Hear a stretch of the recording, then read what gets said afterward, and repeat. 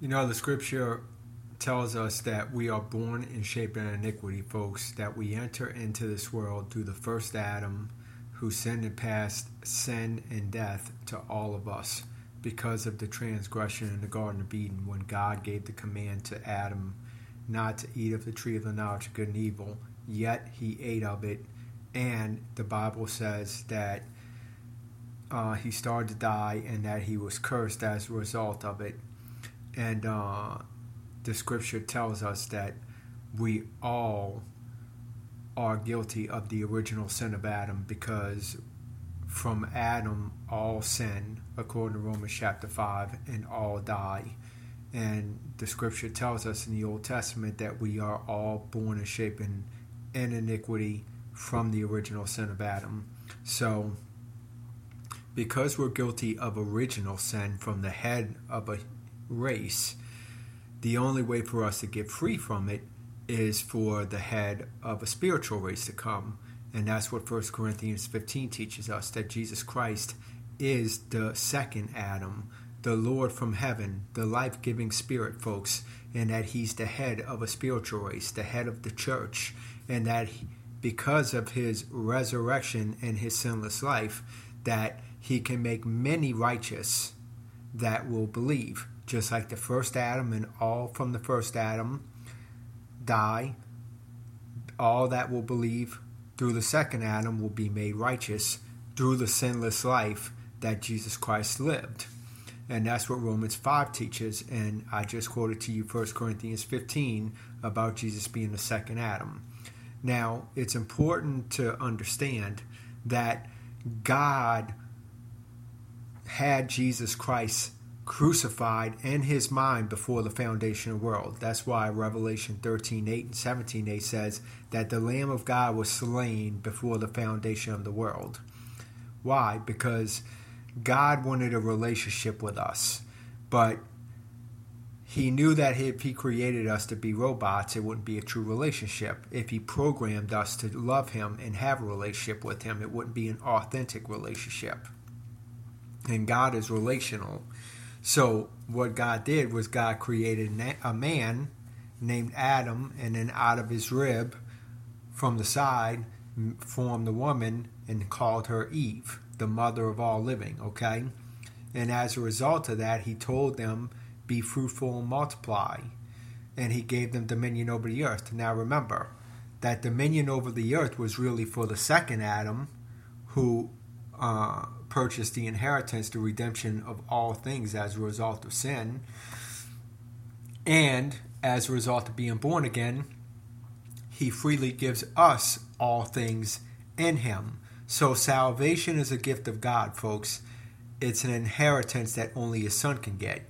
And because when we come to Christ, we're born of God, then we become sons and daughters of God when we repent of our sin and are spiritually regenerated into Christ through the born-again experience. We receive the spirit of adoption as sons and daughters when we come to Christ for life. And we, as sons and daughters in the literal Son of God, receive the inheritance and are co-heirs with him. So salvation is an inheritance, folks. It's a gift of God. You cannot get it by works. In fact, the only thing the law does is shows us the knowledge of sin. And because we cannot keep the law and be good enough to come to God, because the Bible says all have sinned and fallen short of the glory of God, and there's none righteous, no, not one, then it was a schoolmaster to point us to the one who could fulfill it and keep it, and then take the enmity, which was the law that was against us, and nail it to the tree, the cross.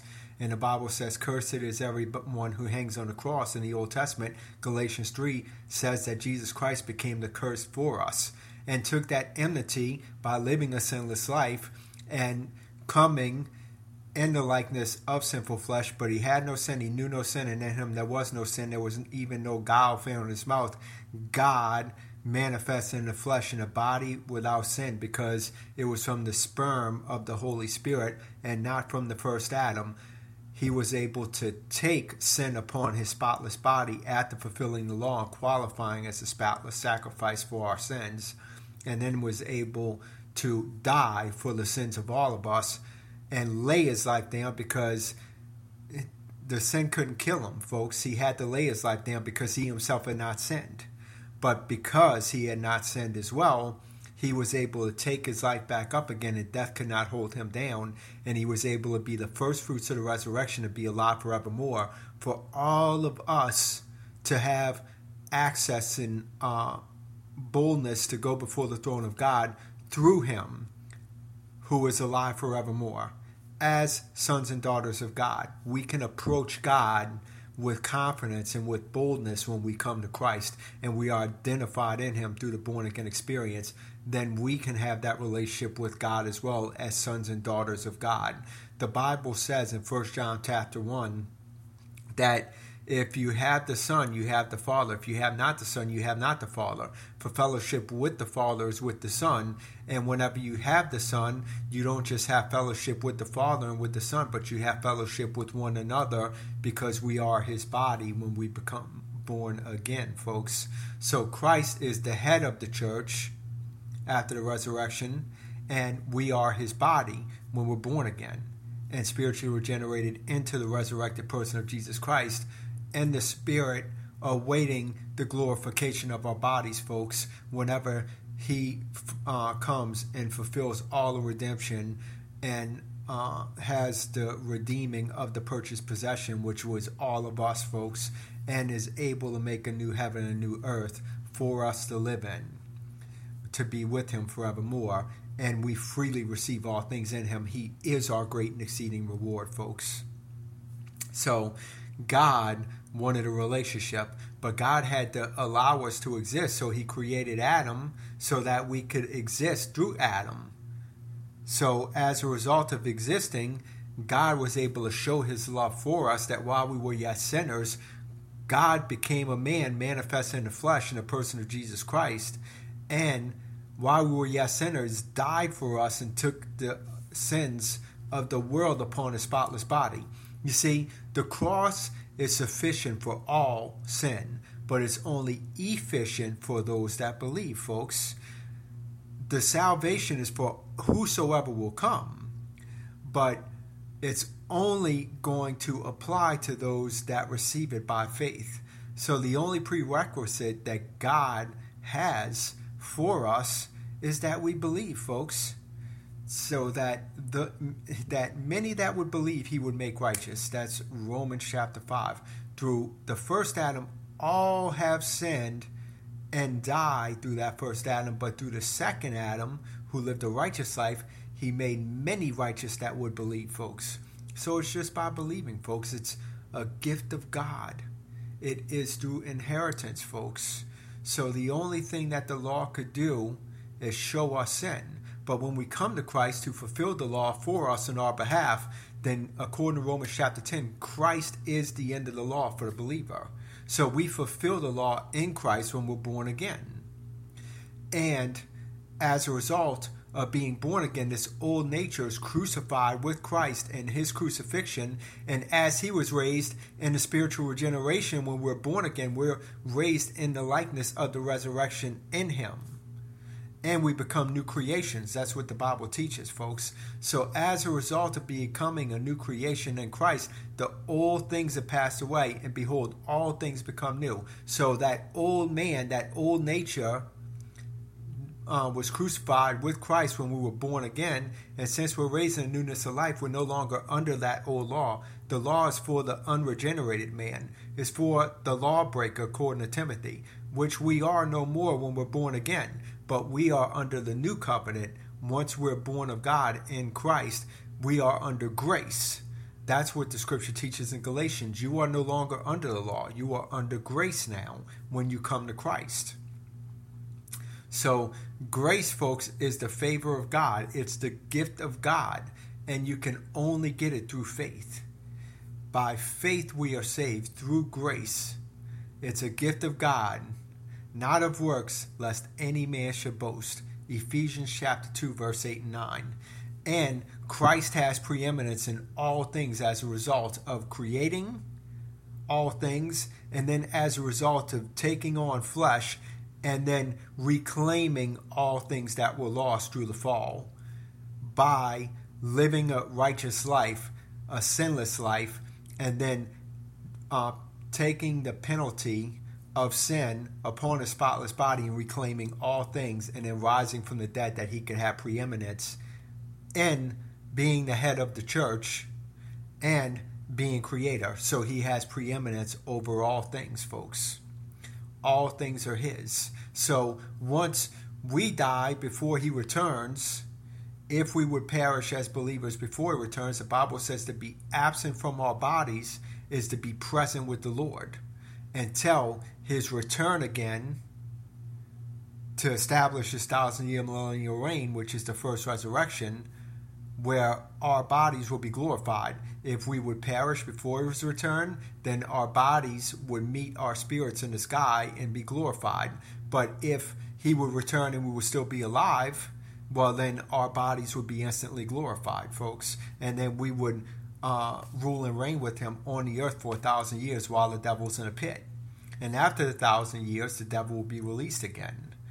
And then the four corners of the earth will come against Jerusalem, and fire from heaven will come down, devour the armies of all that come around Jerusalem after the 1,000-year millennial reign. And that is the Battle of Armageddon, folks. And at that point, there'll be the second resurrection, which is before the great white throne judgment, where he will separate the sheep from the goats. The sheep are those that are his, and the goats are those that were resurrected, that did not believe, to judgment. Death and Hades gave up his dead to go before judgment at the great white throne judgment. And everyone's name that was not written in the Lamb's Book of Life is going to be cast into the lake of fire, which the Bible says in Revelation is the second death, the death of the soul, folks. And that is annihilation. You see, hell is day and night. You're tormented forever. But day and night forever is until there's no more time, and that's after the great white throne judgment, whenever he creates a new heaven and a new earth, because we will live with him forevermore. So we will be with him forever as eternal, spiritual, resurrected race. And God is the Father of spirits made perfect in Jesus Christ. That's Hebrews chapter 12. And God is spirit, folks. So the only way for you to receive eternal life is through becoming a spiritual race, because God is spirit and Christ is the second Adam, the head of a spiritual race, a life-giving spirit. A lot of people don't understand what the new birth is, but I'm explaining it to you. Now, that's what it is, folks. You become a new creation in Christ Jesus. Behold, all old things have passed away, and all things become new. And the Bible says in 1 John chapter 1, verses 9 and 10, that if we acknowledge our sin when we come to Christ, he is faithful and just to forgive us of our sin and to cleanse us of all unrighteousness, past, present, and future unrighteousness. You see, as a believer, folks, your sins aren't held against you anymore, awaiting the great white throne judgment and your glorification. Why? Because God knows the end from the beginning, and no sin is going to surprise him because he's paid for it. So verse 10 says that we have an advocate with the Father, Jesus Christ, the righteous one, who was the propitiation for sin, that pleads our case before the throne continually. And the Greek is saying, I paid for that sin. I paid for that sin. I paid for that sin. You're cleansed of all unrighteousness when you're born again. Constantly before the throne as a reminder, I paid for that sin. Until your glorification, folks. That's why you only miss the mark whenever you sin as a believer. Now, the difference for a believer and an unbeliever is the unbelievers outside of Christ, and their penalty for sin is death. And if they die outside of Christ, then they have to pay for their own penalty of sin, which is death. And that's why they get cast in the lake of fire. But if they come to the one who paid for their sins and are crucified and die in the crucifixion of Jesus Christ prior to dying, then Jesus Christ's crucifixion is the actual payment for the sin. That's why it's very important that you become born again before you perish on this earth.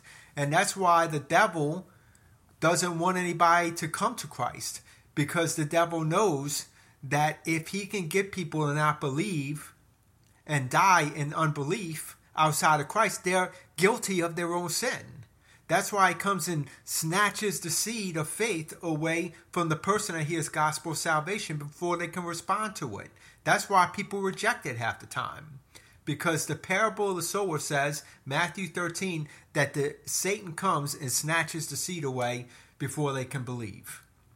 That's one thing. Another thing it says is because they love the world, or they love riches of this world, or the elements of this world. There's other reasons why people, or because their consciousness is seared with an iron, and they just are so far gone that they don't even want salvation. So there's many reasons the Bible gives. But when you're born again, it's important to understand that you are under the grace of God and that you will miss the mark. But Christ paid for that sin. That sin has been atoned for. So therefore, it's not held to your account. So that's why it's so important to renew your mind. You see, when you're a believer, you fulfill the law. So it's not about keeping the law. It's about your nature has changed. You've received the DNA of God. You've become a partaker of his divine nature, like 1 Peter says. And as a result of that, he changes your nature, and you become like him because you're a child of God and the Spirit lives within you, the Spirit of Christ, who is the anointed one that teaches you all things and guides you in all truth. And you don't want to do those things anymore because he changes your nature. So it's important for a believer to renew their mind once they're born again, so that they can change the way of thinking, get rid of the concepts of this world system, get rid of the concepts of the flesh, and to see things from the perspective of the eternal, to see things the way God says they are, calling those things that aren't as though they are, declaring over yourself what God declares about you as a child of God. You are his, you are righteous, you are forgiven, you are the apple of his eye, you are sanctified, you are holy, you are perfect in Christ. And you are perfect at the point of salvation. That's why Galatians says, who has bewitched you, you foolish Galatians, having begun perfect in the Spirit when you were born again. Now you're trying to remain perfect by staying underneath works of the law? Who has bewitched you? Who has cast a spell of witchcraft upon you? You are perfect in Christ. Renew your mind and don't do the things which are offensive, because God's changed your nature. You see, all things are lawful, 1 Corinthians chapter 6, verse 12, but not all things are expedient. All things are lawful, but I will not be brought under the power of any. We will limit our liberty by love, folks. So the whole point is to not allow the deceitfulness of sin to deceive you to the point of unbelief. That's Hebrews chapter 3, verse 12. Or to allow a root of bitterness to come in that can spring up and defile many. You see, it's important to renew your mind, folks. It's the grace of God, folks. It's a gift of God, folks. It is through inheritance. It is through being born again. God has done it all. Philip asked Jesus, what good work must I do, Lord, that I may inherit eternal life? And he goes, to believe, that is the work. And it goes, Philip, show us the Father, this will suffice. If you have seen me, you have seen the Father. And what I do, I only do what my Father does, and I only say what my Father says. So whenever he says that believing is the work, that is the work. Just like Hebrews says, Sabbath rest, when we come to Christ, we are seated in Sabbath rest. Every day is Sabbath for the believer, folks, because we cease from our works by resting in the finished work of Jesus Christ, who was crucified once and for all and is alive forevermore, and seated at the right hand of God, ceasing in the work. And we are rested in that finished work, that one-time glorious work of Christ. So we don't fight for the victory. We fight from the victory of the cross, folks, because he's already forever victorious. Forever victorious, folks. Now, you'll have battles where you feel like you lose battles and you fall, you just keep getting up, because you might not win every battle, and character has to be developed, and trials and tribulations and testings and hardships, so that the Spirit of glory can rest upon you, so that you become more like Him through the seasons. But as a result of that, the Spirit of glory rests upon you, folks, and ultimately He wins the war, because He's already seated victoriously, rested in the finished work, awaiting the timing of the consummation of all things for the redemption of the purchased possession. At the great white throne judgment, where the new heaven and new earth is going to be established. So, I hope that this gives you some insight. The grace of God, folks, plus nothing equals salvation, folks. You must be born again. Come to Christ, repent of your sins, which means to change your mind, turn away from that old nature of sin, turn to God, reject that old nature, and turn to God, receive the new life Christ offers by repenting and thanking Him for dying on the cross for your sins and accepting that sacrifice for sin and making Him the Lord and Savior of your life. And you will be saved, folks, by faith alone, and receive the grace of God, which is a gift, and through inheritance have eternal life. So, till next time, this is Martin.